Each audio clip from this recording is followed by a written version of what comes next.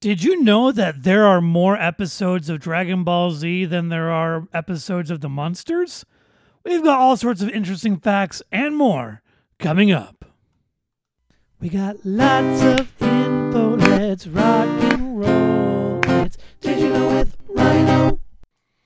Hello, and welcome to this episode of Did You Know with Rhino. In case you didn't know, I'm Rhino. This is my show, and I know exactly what you're thinking. Just how many episodes of Dragon Ball Z are there? The answer is the world may never know. In today's episode, we're going to have lots of fun and excitement, and you might possibly learn something. Yes, folks, here with Did You Know with Rhino, we talk about all sorts of fun things pertaining to pop culture, science, history. We even talk about astrology, oceanology, denotology, philobotology, etymology, and all sorts of fun things that might end with an H. And today's episode, we're going to be hanging out with a special guest. Our special guest is an expert in all fun things, including anime, and he's a really cool and awesome dude. So, ladies and gentlemen, Stephen Poole. So, welcome to the podcast. How are you doing today, sir? I'm doing all right, man. It's a good day. How has the weather been holding up on your side of this city? Honestly, the last few days have been beautiful, man. It's a nice sunny reminder that I'm not supposed to be outside in the sun. Yeah. And I'm cool with that. I'm cool with that because AC beats summer heat. Yeah, because you don't want to be out there like completely frying, because that's just not a fun way to do things. I mean, I know you grew up in Georgia, but the weather in Central Florida, it's not that different, right? It's pretty similar. The only big difference between Florida and Georgia, I feel like in Florida, we're close enough to the coast that when the weather does a crazy change, you can kind of make sense of it. In Atlanta, the weather goes totally haywire and there's no real reason for it. It just kind of does its thing and you have to pretend to adapt? Pretty much, yeah. So coming from there to moving down here, this is one of the questions I normally ask people who transplanted into Central Florida. What have been some of the biggest changes that you had to overcome moving to this sort of area? One of the big things moving here, moving to Orlando, it feels very temporary. A lot of people come here to do like the college program with no intention of staying, or they're here on like a small internship. So I feel like there's a lot of like transient people, whereas people that move to Atlanta, typically they were there to be there. So I think one of the biggest changes is getting used to the idea of people just popping in and out of your life after 6 months and trying to figure out how to keep in contact with people so spread out all over the world. Or choosing who to keep in contact with and keeping that relationship as it goes on. That's true, man. It's hard to pick between like 6 people. Like, which one did I genuinely connect with on that level that I want to keep reaching out and making that effort? And then there's the cynical question is, do they also feel the same way too? I mean, after going through a decade of this, I've seen people come and go so quickly, and it does make you a little bit more guarded and a little bit more bitter, as you can actually see the strings which are created when you're forming attachments and knowing how deep to form said attachment. It's like going into, it's like when people are starting to dig in like an area and are not quite sure what's underneath. So they dig a little bit at a time, as opposed to using a gigantic like machine, which ends up bursting through pipes and flooding the entire area. 'Cause then you got to fix the flood afterwards. I mean, yeah, definitely. And that's not even just with the people that go away. Sometimes I have a bad habit of, I'm one of those, I can be very cynical about a lot of things, but when it comes to people, I tend to be almost too naive where I'm like, this person has been nice to me. I'm going to go all in on this friendship. And it's just, they don't feel the same way. But it can be a bad thing, and it does leave a little bit of damage sometimes, but also like It's the I risk also and the what ifs, it, right? absolutely, it's the risk. And then like I'm actually shocked at the number of the CPs and stuff that still talk to me, still like we have not like constant conversations, but like if something's going on in their life, they come to me for advice, or they'll just talk to me to talk. Like I had a couple, I don't want to use, I guess, names, but Sure, of course. people from different countries, people from lots of people in Australia, some people in England, you know, a friend in Mexico that like we still keep in really good touch. And it's actually kind of shocking if you give people that chance how much they respect that.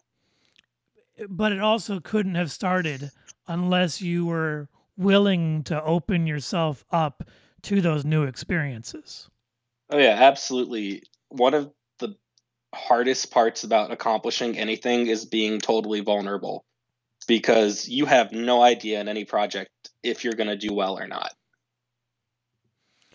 And if it doesn't succeed, then you learn and you build and you try to make it so that you're more successful in the future, or that you know how to fix what happened in the past.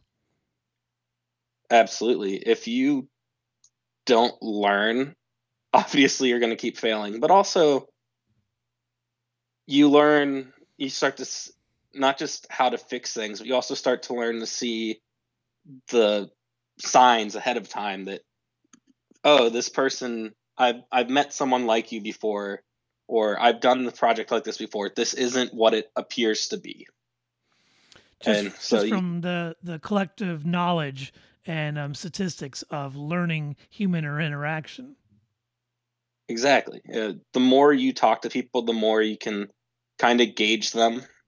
And obviously, like, not saying judge a book by its cover, but as you start to get to know them, you can start to see consistent patterns, just like with anything else.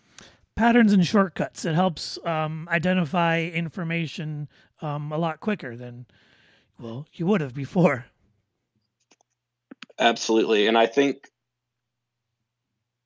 it goes back to like an old Dave Chappelle sketch where he talks, and like the crux is that his jokes are probably not appropriate or whatever, but he goes to the point, he goes, but as Americans, we're taught to think in generalizations. You know, we never see the whole picture. And it's not as Americans, it's just as a human, you can't always know everything. So sometimes you got to go shorthand what you have. And that may not always be perfect, but it's important to realize that sometimes you're not seeing things as they are because you're using those shortcuts. But also, if you don't use them, you probably won't get anywhere. So you got to balance it out. Love it, man.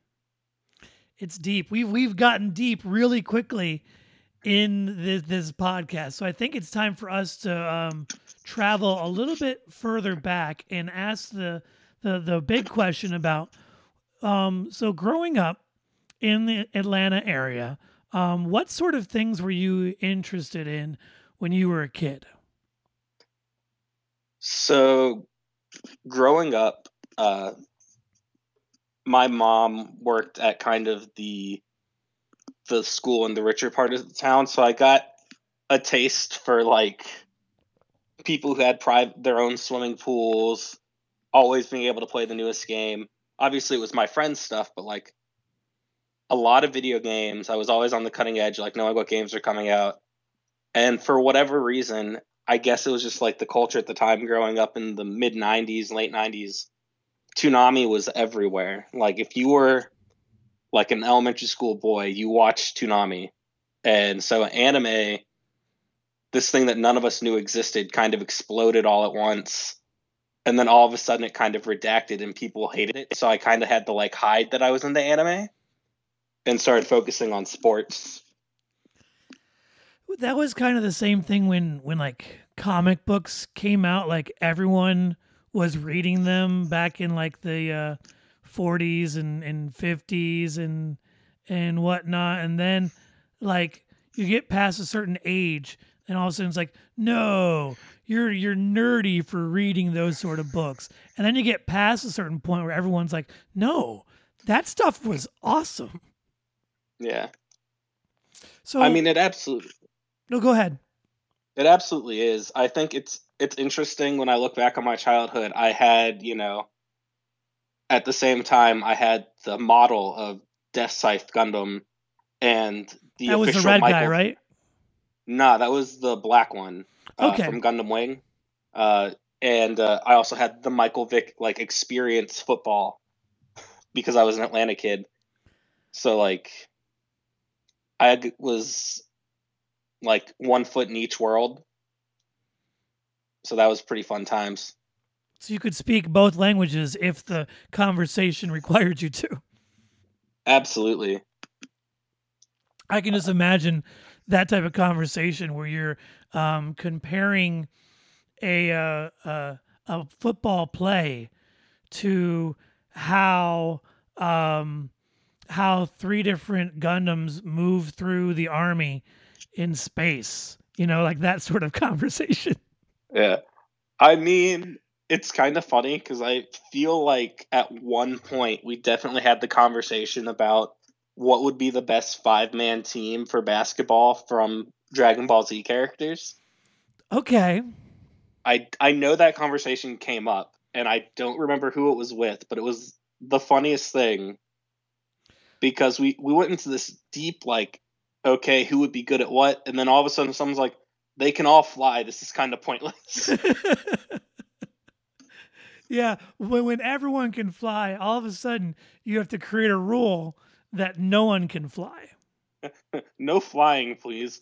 So I then mean, we also power doesn't even have to matter at that point. It's just yeah. how good people are at communicating and working with each other. Yeah. So officially, Vegeta would be absolutely the worst then. Of course, because he's selfish and he'd be a ball hog, and no one would want to play with him. He would basically be Kobe Bryant. Yeah, but then every owner would want him on their team. I mean, yeah, I would imagine that any of them would be pretty good at it. So I would think they would get signed pretty quick. I can imagine seeing Goku in some like in like an orange basketball uniform. That's something I need. I think the closest we ever got to seeing something like that is when Yamcha was playing baseball in like season 1 or 2 of Dragon Ball Z.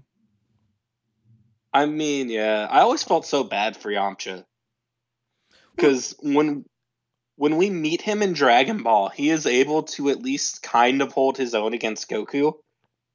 But like everyone in the series gets at least a little bit better except him. Yeah, but he's also one of the first ones to push himself onto the sideline. Like he realized he limited himself, unfortunately. That's fair. He steps away very quickly and early on, and I think it's all downhill from the part where Tien breaks his leg. Yep. and then the Chao Su thing and like everyone disappearing and yeah. Oh yeah, no, it's he definitely gets a raw deal, and I like that. But in fairness to him, he does give up quite a bit, meaning like I'm not going to be useful. He does keep showing up, like he goes to the Cell games, even though he knows he's going to be totally useless. But he's still there, which is like if you're number 16, out of 16, at least you get to play. Exactly, like he shows up, and he never turns himself into a living time bomb. So I guess he beats Chaozu in that regard. Yeah, that's one of those things where you at least want to be like one step ahead of the guy who's sacrificing himself for everyone else. Yeah. But then again, there's something noble about that concept too, about being the guy who ultimately decides to put the needs of the many outweighing the needs of the few or the one. Absolutely. I have to throw in that quote because I recently binged season 2 of Star Trek Discovery, and it's a whole bunch of Spock. It's an emotional roller coaster. So yeah, I never really got into Star Trek personally, but I've always found Spock to be incredibly entertaining. Like all of his quotes and all the scenes that he's in movies, he's phenomenal. Because it's someone who technically has a lot of emotion, but chooses not to use them to respond to situations. So then this And logical snarkiness just shows up. I mean, it's snarky, but it's also so true because too many people, I feel like, they react to every stimulus and they're always upset. They're always drained. And it's such a waste for them. Because they're giving too much as opposed to dissecting things and going with the more logical response. Exactly. Like, if more of us could be like Spock, the world would be so much better off. But the world would also be very cold. Fair. We'd get a lot accomplished, but in what direction would that accomplishment go in?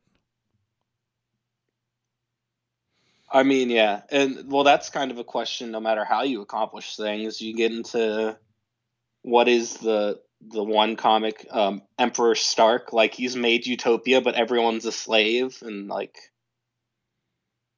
there's always the question of how much can you advance without costing people their humanity.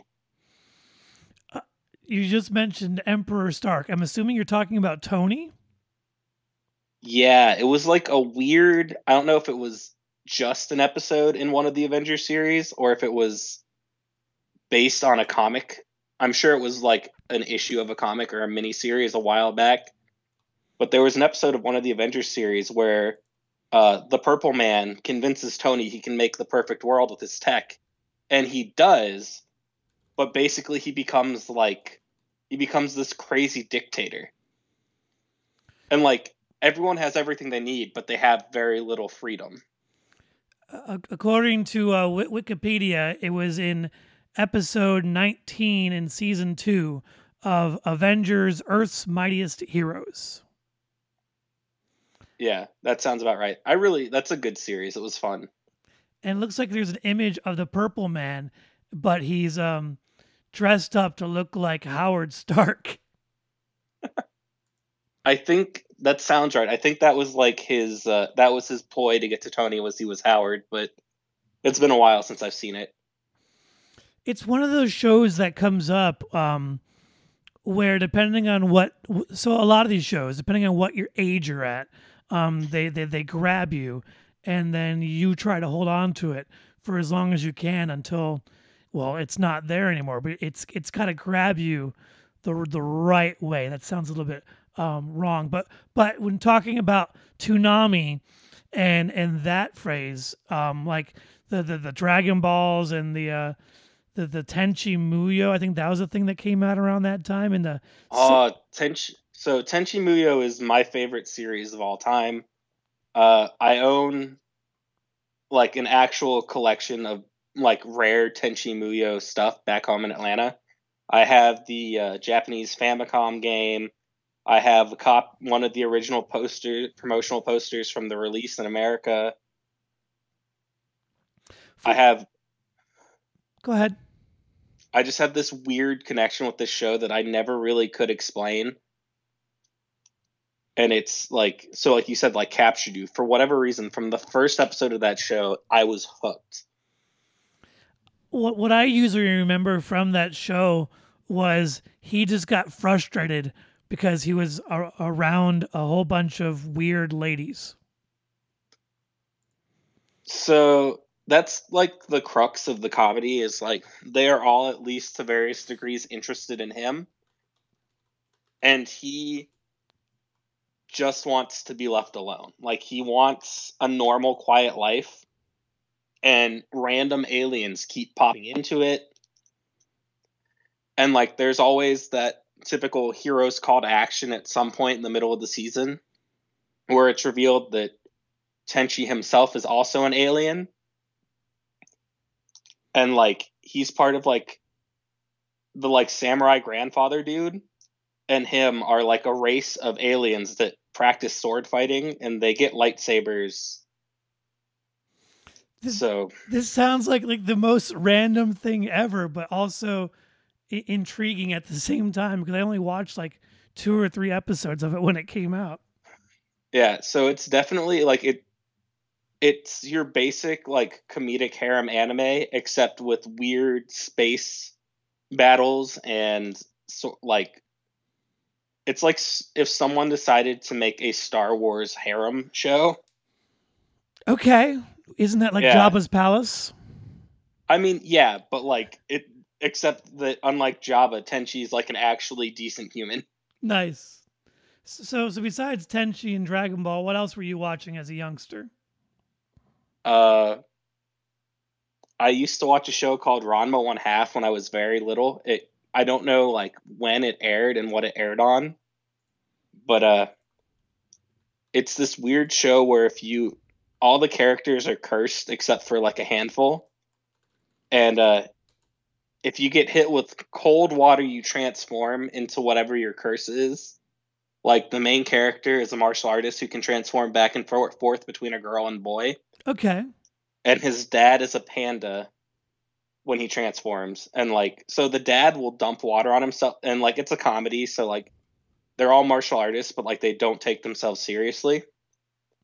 And like, the dad is a lazy bum. And every time he wants to get out of paying a debt or like living up to a responsibility, he pours water on himself and pretends to be a normal panda, even though everyone knows he's not a panda. Okay. So like, it's this weird, like, and like, I don't know how I got a hold of watching this as a kid because some of the jokes are really off color and like really not kid appropriate. But for some reason, I was able to watch the show as a kid. And then another big one for me was Outlaw Star. Okay. Which it's basically like Cowboy Bebop, except I just happened to watch it more, so I liked it more. Gotcha. And so it's like one of these like little spacecraft Western things? Yeah, so it's like a spacecraft spaghetti Western. And like the main character, eventually the ship they get has arms, and that's like one of the things is in some of the fight sequences, instead of in space shooting lasers, the ships are like wrestling. Okay. So it's kind of funny. It's like Rock'em Sock'em Robots. Pretty much, yeah. It's pretty great. Nice. I'm trying to see where that one was on. Was that one on like near Cowboy? No, so I know Outlaw Star was definitely Toonami, and I think it was around the same time they showed Rurouni Kenshin. Okay. Because Cowboy Bebop happened in 1998, and then so did this one. They kind of happened around the same time. And I think Trigun was actually right around that same time too. So like there was just a run on space westerns for some reason. Well, also around that time is when in America they did the Firefly series. Oh yeah. That was like 2 years later they did Firefly. That's interesting. I wonder like what would have caused that sudden like, because it's an odd idea to do like space westerns. Well, they did a space samurai space western in 1977, and it spun on to a billion-dollar corporation. I mean, that's fair. So I guess you're right. Like, it makes sense. It's just, Yeah, it's weird that all of a sudden everyone was like, this is the direction, space western. and then we went away from that for like a tiny bit, and then last year we got The Mandalorian, which is a space western. Absolutely. And I don't like, I immediately, again, you talk about immediately attaching yourself. I started watching that and I was like, I felt like a kid again. I was like, yes, I want to see the bounty hunter in space.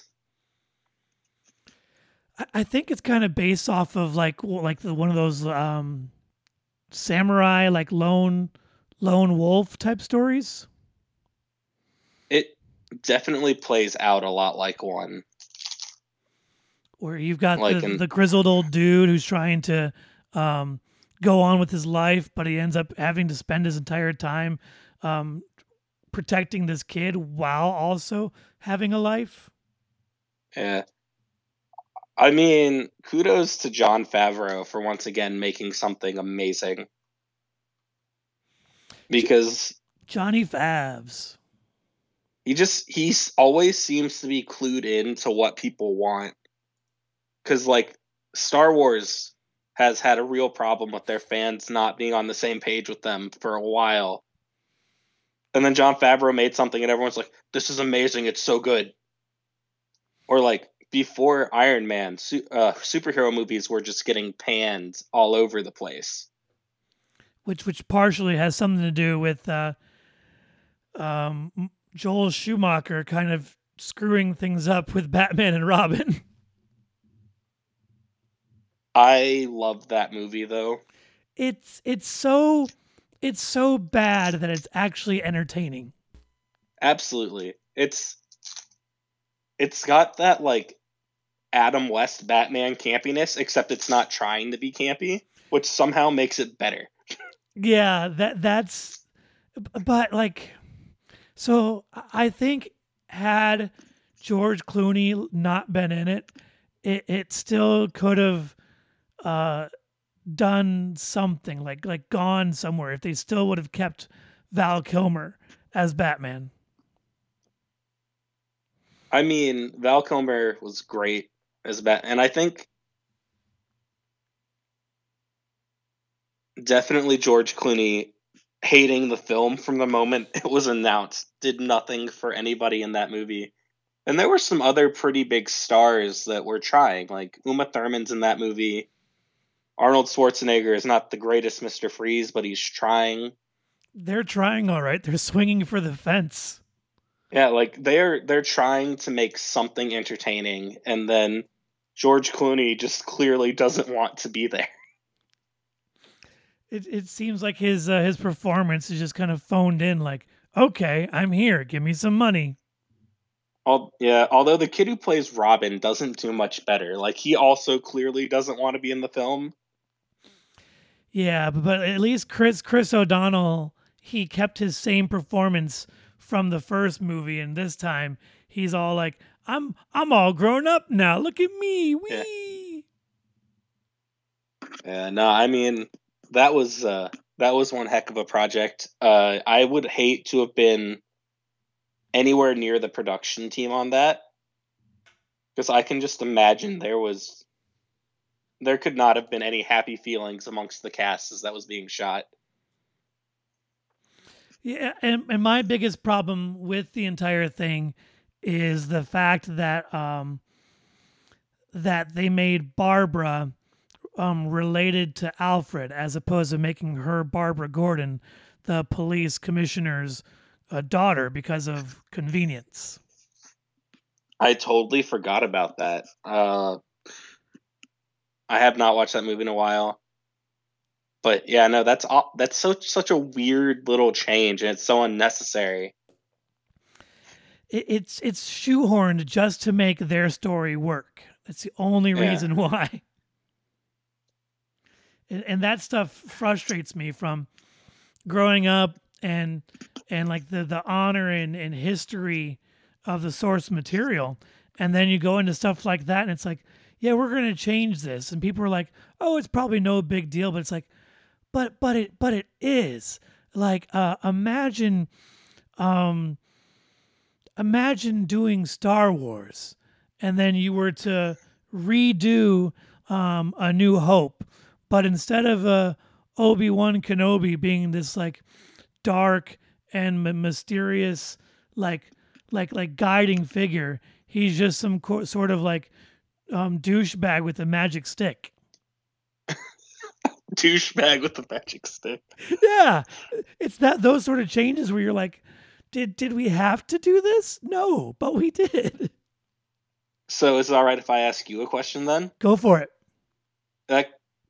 Two things. Evil Dead definitely does that with Ash. How do you feel about that? And then have you seen the show Gotham, and what do you think about some of the changes they did with the Batman mythos? Okay. So with the Evil Dead, the evolution of the character is one thing. If you the difference between Evil Dead and Evil Dead 2 is so slight, but it's a course correction for Ash's character just kind of going where I think Sam Raimi originally wanted him to, but didn't have enough time and energy to do so. So seeing that going into the Army of Darkness and then Ash versus the Evil Dead is it's kind of a little bit of a twist on it, but it's a nice growth as opposed to this story which kind of started but changed every single time, like the original Batmans. So you got like Batman and Batman Returns are kind of treated as their own thing, and then Batman Forever and Batman and Robin are kind of their own thing. There's not really much bridging them together besides the same character that plays Alfred and the same character that plays Commissioner Gordon. Those are like the only things that are connecting them. Besides that, they feel a little bit separated. So the craziness of Batman and Robin is a little bit less understandable. Now, flipping into Gotham, right off the bat, they started talking about how it's a story within the Batman universe, almost like it's a multiverse or different universe question. Like it's not the Batman that we know, but it's a version of Batman that we know. So if you start off by saying that, then whatever choices you make afterwards are just creative licensing. Okay. That's fair. I enjoy that show, and I felt like there was a lot of people who anytime they deviated from like the original comic basis, we were like, "Excuse me? That's not how you can do that." And I was like, they're not making a Batman documentary. They're making a TV show about a Batman. Yes, and it's very specific that we talk about a Batman because one of my favorite things to read when I'm reading comics is these multiverse stories or Elseworld stories, as they're called. And it's where things are similar enough, but you change a key feature to it, which makes it its own thing. Like there's one where it's a Green Lantern story, but instead of Hal Jordan finding the ring goes to Bruce Wayne. So that sounds like a lot of fun. It is. It's like 3 or 4 issues. It's where Bruce Wayne becomes the Green Lantern of Sector 2814, and it's kind of ridiculous. And then there's another one where instead of Kal-El from Krypton landing in Kansas, he ends up landing in Russia, and it's Superman Red Sun, and it's about the rise and fall of Stalin and stuff like that, and also it's like all this political tension between Superman being a dictator versus Lex Luthor being the all-American hero. I always love when they let Lex Luthor play the hero because in reality, like if you really think about some of the stuff he does, he's not necessarily the worst dude in the world. He's just very self-righteous and very he believes him like he genuinely believes everyone is better off when they follow him. He's more egomaniacal than bad. Yeah, he's just trying to save the world from what he thinks is the ultimate destruction. But how he does it is not necessarily the great way. Then again, in the 1970s Superman movie, he was all about buying up land, like a whole bunch of land, just because he wanted more money and more power. Yeah. And I feel like when they have him be like the Kingpin character like that, he's not nearly as fun as when he's just like, no, this Superman guy is a threat. We need to stop him. So you like him more as the ultimate scientist as opposed to the mustache twirling retail tycoon. Yeah. Well, and I just generally, when I see the mustache twirly villain, most of the time it doesn't hit with me. I like to be in a situation where you can look at them and hear them speak and be like, okay, I don't agree with you, but I get where you're coming from. Like Magneto. Absolutely. Magneto is the greatest example. He is a phenomenal villain because in a lot of cases, he's not wrong to the point that the X-Men have to work with him. He's not wrong for what he wants to do.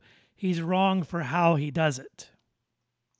Yeah, and again, the backstory there is perfect. His mistrust of people being born in the Holocaust, being someone who is Jewish and had to suffer through all of that. It's so understandable that you almost feel bad for like disliking him. And this is why the X-Men First Class was such a good movie, because it showed how Charles and Eric pretty much wanted the same thing, which is like human and Homo sapien and Homo superior, like being able to live in peace. But how they did it is completely different. Oh yeah, and I think one of the best moments in that movie is when Xavier and Magneto are finally starting to realize they're not on the same page. And Magneto looks at me, thinks, you think all the humans are like Moira. And then he looks back and goes, and you think they're all like Shaw. And like it comes down to the crux of them is like Magneto can see the bad in people, whereas Xavier continues to see the good. And it makes both of them vulnerable. And that's what drives further conflict in the future. So it's a nice origin story to see how we get from A to B, but also giving them hope of being friends in the future. Absolutely. And do you get moments throughout the X-Men series where it's just so nice to see them, like, see how much they do respect each other? Them playing chess in Magneto's cell, and probably the only decent scene in X3 when Magneto's like, the fact that he had to die is the greatest shame, and it's one of the only like genuinely emotional parts of that movie. Yeah, whereas the rest of that movie is really difficult to talk about. I might need to deep dive into that series as a future podcast series. We did Ninja Turtles, like the three of them recently, and we found some emotional connection to them, but it's X-Men would be an entirely different situation. The X-Men films range so all over the place. Like 2 of the 3 Wolverine movies are pretty well. One of them's great, one of them's pretty good, and the other one's just like they just threw stuff at the wall and were like, "Cool, we can have Deadpool in this movie. We can have this happen." Yeah, that one's and rough. Then like X-Men and X-Men 2 are good, but X-Men 3 is just not watchable. And then in the past series, like Days of Future Past is okay. Oh, the road cut makes it so much better. The road cut does make it a lot better. First Class is really good, but then like Apocalypse is just an abomination of a movie. It's all over the place. And I couldn't convince myself to watch Dark Phoenix. So Dark Phoenix is one of those interesting situations where you have a chance to course correct and not tell the same story that you told on X-Men 3. And you can find a way to give a different approach and more meaning to it. And it sets it up so you can do so, but then fails to do so quickly. And it I feel like hurts. part of the problem with the both interpretations of the Phoenix is one of the most tragic things is when it first happens in the comics is, yes, Jean is manipulated by other people, but there are moments when it's very clear that she knows that she's in the wrong, and like she tries to course correct herself, and she ends up making things worse, but she's trying. And like in the movies, they're just kind of like, fuck it, she just murders people. Yeah, it's it's more of like they make it more of her as opposed to making it an alien entity that's kind of possessing her because of power.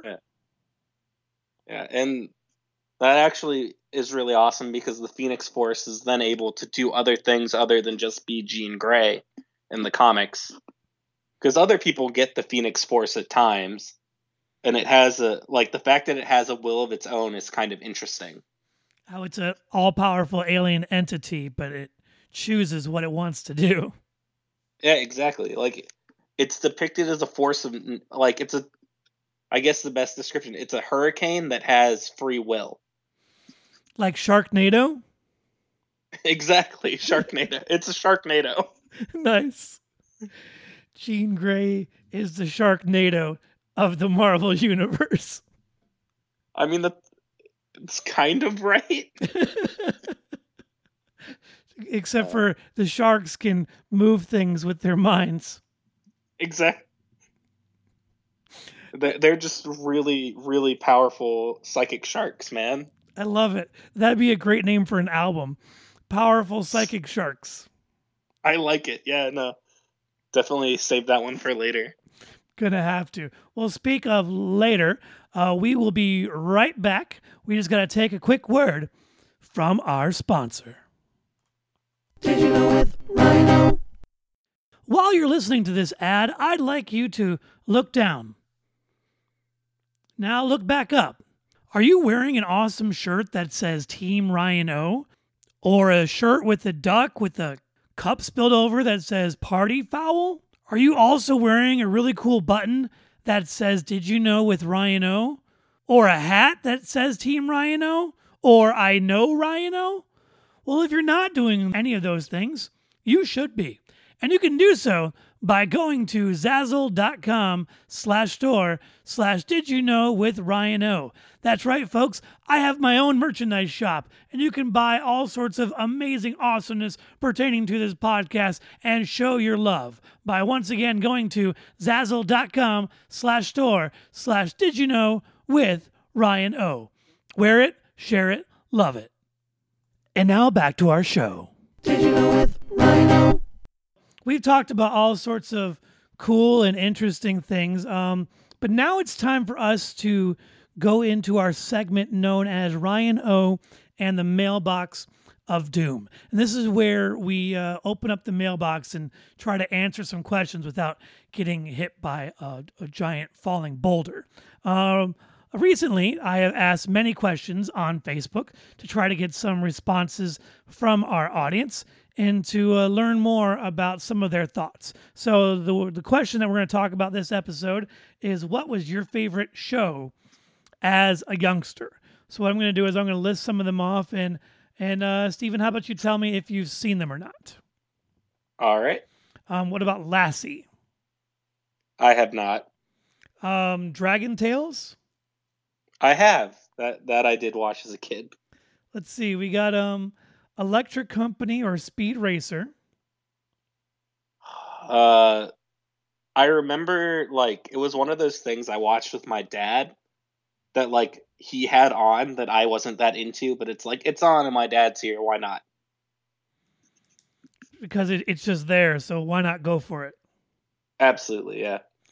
Um, let's see. We got Mork and Mindy, Haven't seen it. the Brady Bunch.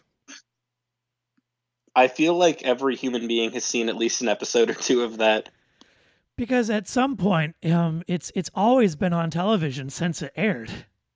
Oh yeah, no, I feel like it's like that in Happy Days. Like you would have to proactively try to avoid it to have not seen it. Which is kind of what I did with Seinfeld for like the longest time. I proactively tried to not watch it, but when it's on 3 channels at the same time, it became hard. I still have managed to keep my avoidance of Seinfeld just because I don't think Jerry Seinfeld is particularly funny. But And that's it's not your cup of tea. That's okay. yeah, Not mine either. I mean, airplane food. What's up with that? exactly. Let's see. We also got Scooby Doo. Where are you? One of my favorite. Anything Scooby Doo is great. Between my love wife and I, we own like every episode of every series of Scooby Doo. So, which one's your favorite? Do you think? Um, I have a soft spot for the original. Okay.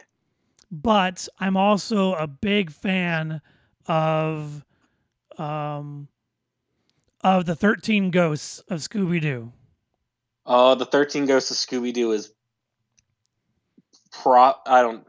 A pup named Scooby Doo holds a special place in my heart for how silly it is. But 13 Ghosts is probably my favorite. Then I do enjoy Mystery Inc. because of its overarching and connecting story.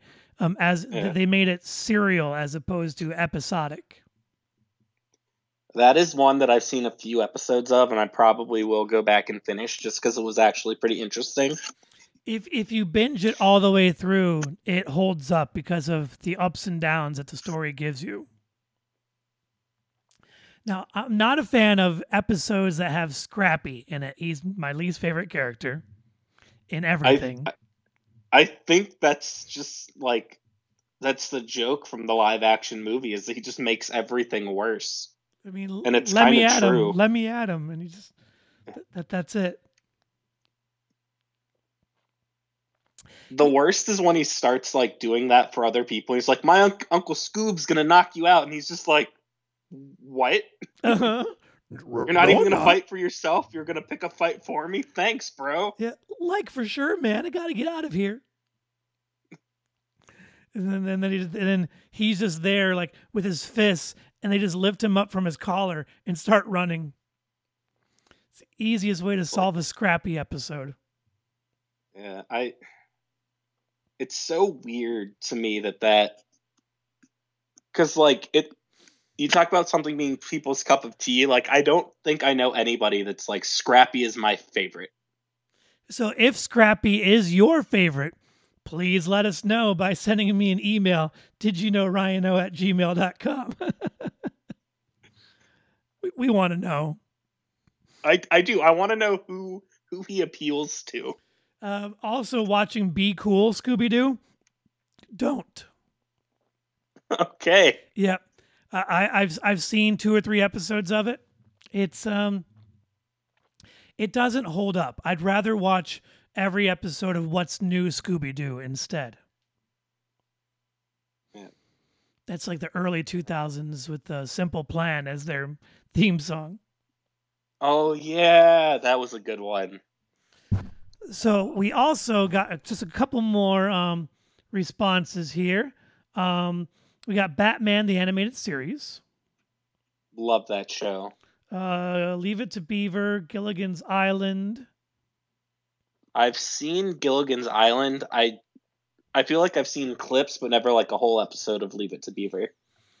We also got Kim Possible and SpongeBob. Watched both of those growing up.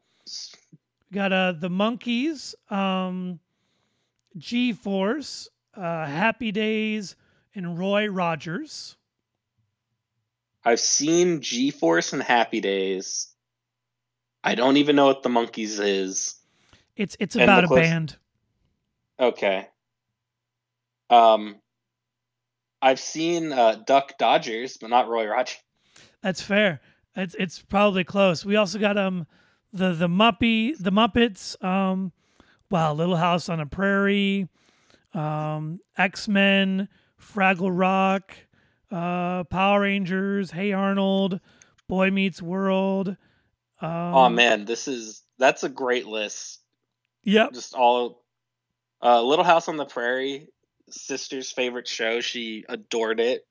And then obviously, like, we've had tons of talks about how much we'll both enjoy Power Rangers. So I mean, it's a great list coming together there. Then to round out the list, we've got Leave It to Beaver, Teenage Mutant Ninja Turtles, S Club 7, Sailor Moon, I Dream of Jeannie, and then my grandmother said I did not have electricity nor a television when I was a youngster. I see. Well, I'm sure she enjoyed watching The Outside World. I've heard it's pretty entertaining. I haven't been in the outside world in a while, but it was entertaining from what I remember of it. From what I recall, and what I see in video games, nature seems cool. I think. Mm-hmm. Yeah, it's just too darn hot outside right now here in Florida, and I remember your answer on here was the Magic School Bus. Was it really? Yep. Huh. I mean, I did enjoy that show growing up a lot, and one of my favorite things is the running gag, Carlos, as he made his terrible puns. Yeah, it's almost like they decided to do the Debbie Downer, but like a kid version of it. Yeah. So, and then of course my favorite shows growing up were Batman, X-Men, and Power Rangers. Yep. Which we could do an entire episode talking about Power Rangers, but we'll have to save that for a later time. Oh, absolutely. We've spent like 4 hours at work sometimes talking about random Power Rangers nonsense. Because sometimes you got to talk about the philosophy and choices that are made in a ridiculous television show. Oh, absolutely. Why did Zordon choose teenagers? I don't know. That's like the biggest question ever.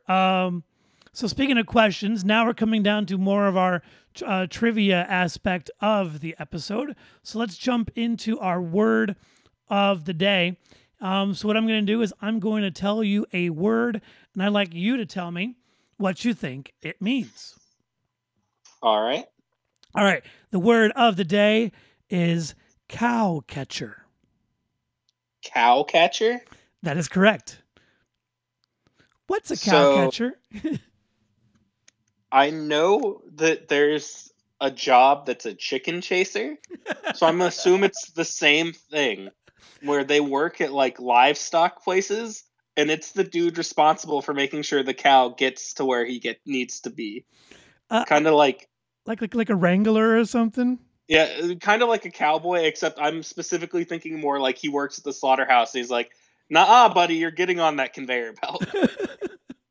Yikes! I almost like your answer better than the actual one, which is it's an incline frame on the front of a railroad locomotive for throwing obstacles off the track, like that little sharp triangle. Oh yeah, the thing that like in case the train hits something, it just kind of goes the other way. Wow, that's actually less humane than my answer. That's kind of scary. Yep, it came about in the early 1830s.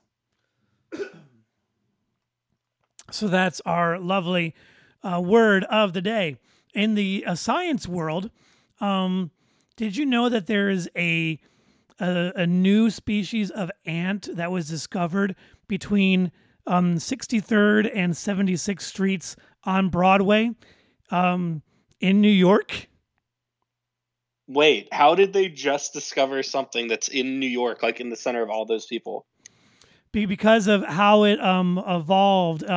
They said it's similar to like an ant in Europe, but it's different enough that it's kind of its own subspecies. Okay. And it let's see, it's an isolated patches of urban green, and because they were isolated. So what it is, it's isolation. They were so far away from other ants that they kind of developed into their own thing, just because of natural selection in order to thrive in the urban jungle. Oh, cool. So if you were an ant, a species of ant that was made in that part of New York, what would you call this species of ant? Oh man, I don't know I don't know the layout of Manhattan, so I don't know like which area that is. But I'm gonna go with I'm gonna make a guess that that's the Bronx, and it's gonna be the Bronx ain't. I don't know. I got nothing. So the actual species name of it is a Manhattan. Manhattan. That's amazing. Yep, a Manhattan specific ant, the Manhattan ant. I know, it's ridiculous and a half. Speaking of ridiculous and a half, in 1783, the first hot air balloon was launched. What were its first passengers? First hot air balloon was launched. I'll tell you, its first passenger was not human. So, what do you think was its first passenger? In 1783? Yep. I'm gonna say a pig and a dog. You're going with like the farm theme. You're very close. It's a sheep, a duck, and a rooster. That's so awesome. Yeah, apparently the flight lasted for 8 minutes before it safely landed with its passengers. I mean, like, the duck was fine either way. It was the rooster and sheep that worried about the landing. Yeah, but I think they were like light enough that Yeah. being about as light as a human, those three combined would have probably been an some sort of way to do this. I don't know. It was the 18th century. I can't explain 18th century. I mean, yeah, you're talking about borderline still using leeches to treat disease, so science wasn't exactly there at that point. You couldn't create like a dummy the weight of a human and set it in there. Yeah. But also, it was probably a test to see if they would survive being that high up. That's true. So a dummy wouldn't be able to breathe because it's a dummy. Well, yeah, and you know, duck, rooster, sheep. That's pretty much a human. Pretty much, I guess. It breathes, they move. It is both capable of breathing and being dead if it can't breathe. So, human. There Why you not? go. I like it. And so now that's going to push us into towards the end of our show, where we're going to jump into the random trivia generator, brought to you by randomtriviagenerator.com, where I'm just going to ask you questions quickly, and you try to give me an answer as quick as you can, okay? All right. We're going to do 5 of them. Starting off, what is the name given to the dark areas of the surface of the sun? Sunspots. That is correct. Which Friends actress appeared in Bruce Springsteen's Dancing in the Dark video? Oh shit. Friends actress. The girl who played Monica. Yes, that is correct. Courtney Cox. Which bird is the national bird of Israel? Parrot. It's a hoopoe. Oh, okay. Yeah, I know. Let's see. What historic plaza is named for the first publisher of the Dallas Morning News? Dallas Morning News. Crystal Plaza. The Daily Plaza. Okay. And then finally, who released the song Gettin' Jiggy With It? That was Will Smith. That is correct. That is 5 questions from the random trivia generator. Congratulations, we both survived. Yay, we did it. Yeah, man. So that's gonna bring us towards the end of the show. Do you have anything going on that you'd like to promote, or any sort of social media that you'd like to promote, or anything? I mean, not really. I haven't been producing any videos or anything lately, but just good advice for those of you who are still stuck in quarantine. PlayStation Network has basically every Resident Evil game on sale. So, I'll give them some hype. So go out there and play Resident Evil video games. Absolutely. Best way to pass the time. Sweet. So then we have to end this by asking a question of the week. So what do you think our question of the week, based on things that we talked about today, should be? Ooh. Everything we talked about today. Yeah, it could be anything that we talked about today. You know what? I think we should do something about anime stuff, just since we talked about Toonami a lot. What's your favorite anime? What's your favorite anime? And you can answer that question. You can also talk to us. You can join in on this conversation or any conversation by chatting us up on Twitter at DidYouKnowRyanO. You could email us, didyouknowryano@gmail.com. Or you can find us on Facebook, Did You Know with Ryan O. Thank you once again, Stephen, for joining me on this episode. All right. Thank you so much for having me. It was fun. Totally. We'll have to do it again. Maybe do like a hour-long chat about the Power Rangers. Absolutely.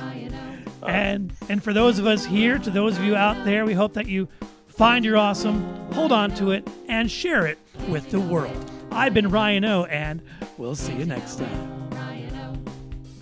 Did you know? Did